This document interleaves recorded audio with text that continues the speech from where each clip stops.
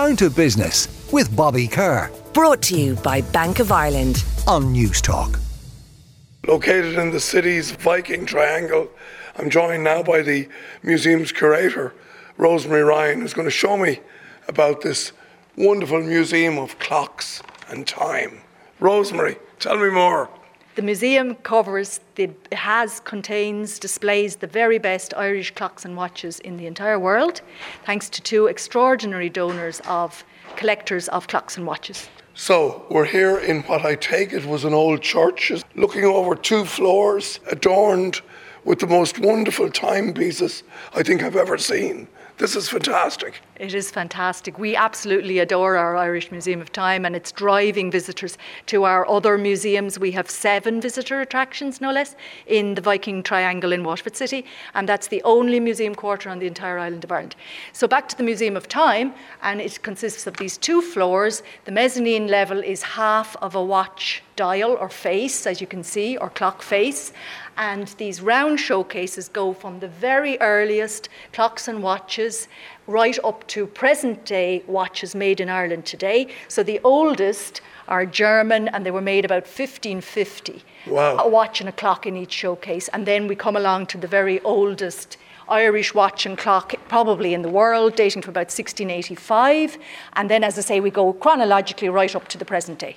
And some of these clocks, not only are they masters of time and precision, but they're beautiful pieces of furniture. Yes. Are they not? Yes, absolutely. People react to them on very many different levels. Some people are into the technology, the science. Other people don't necessarily even need to know the science, or they're not interested, which is absolutely fine. Just as you say, as beautiful pieces of furniture, they're absolutely magnificent. The best of mahogany. There are some oak ones, and the ones with the marquetry are absolutely extraordinary. This one here has its original caddy top, so every single bit of that is original. It's about 1720, made by a French Huguenot refugee to Ireland, Joël Hulbert, with its original top, which of course many long case clocks in Ireland and worldwide lost. As houses got smaller, people just reduced the high top to something more manageable for their house size. You mentioned the generosity of 2 long-standing horologists, David Bowles and Coleman Kern, who I think have dedicated everything we see here to the city of Waterford and to this museum. Tell me about these individuals, because they're not people I know of. These are 2 absolutely extraordinary men. We really owe them such a debt of gratitude. In fact, all of Ireland owes these men a debt of gratitude for donating their life collections of clocks and watches to the people of Ireland for public display and learning. It's really an extraordinary legacy they've left. Yeah. And we really need to acknowledge and savour the people like this, who have that sense that they want to pass the things they love. They want to pass on the objects they love to children. They're very interested in young people and children learning about the heritage of Ireland. Now, can I ask you about the anchor escapement? I know nothing about it, but I'm hearing it's very important. This is the oldest surviving clock in the world which has an anchor escapement, which is the thing that makes it go tick-tock. Okay. And because we have a date for this wonderful gold-plated clock in pristine condition, which was incidentally bought from a County Waterford house, which makes it doubly interesting for us here, because of that, we have that date. It puts to rest a debate which went on for hundreds of years as to who invented the anchor escapement. William Clement of London. There you go. And we have it here. We have it here. Wow. And on the back wall here, Rosemary, again, listen to that lovely chime. Isn't it fantastic?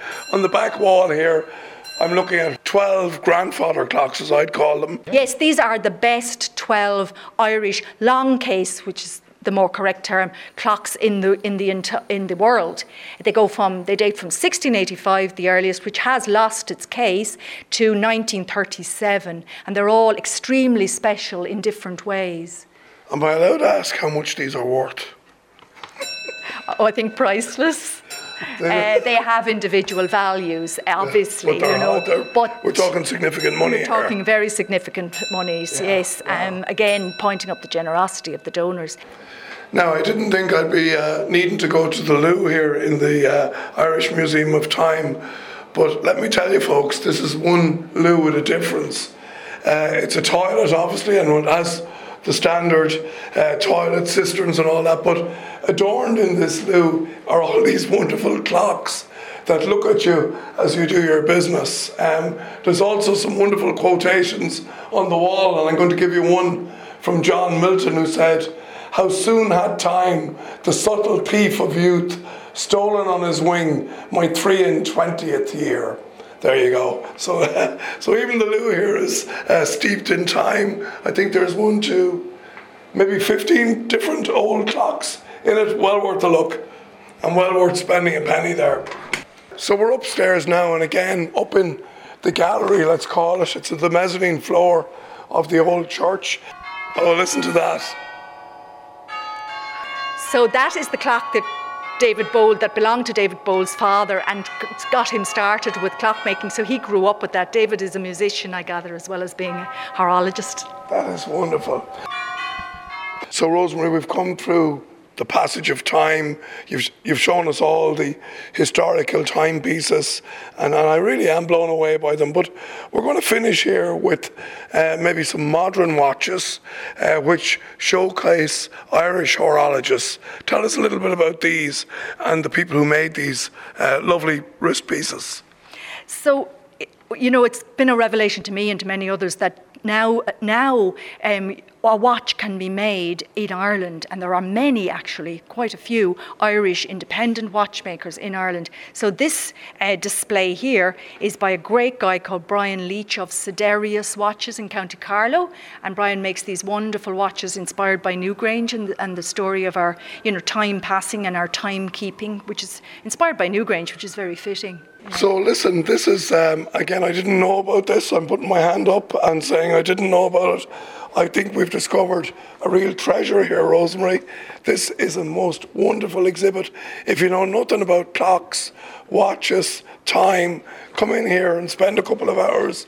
It's well worthwhile. So thanks for taking the time to show us around today, and even allowing us to use your lovely toilet downstairs. Thank you, Bobby. Down to Business with Bobby Kerr. Brought to you by Bank of Ireland. Saturday morning at 11 on Newstalk.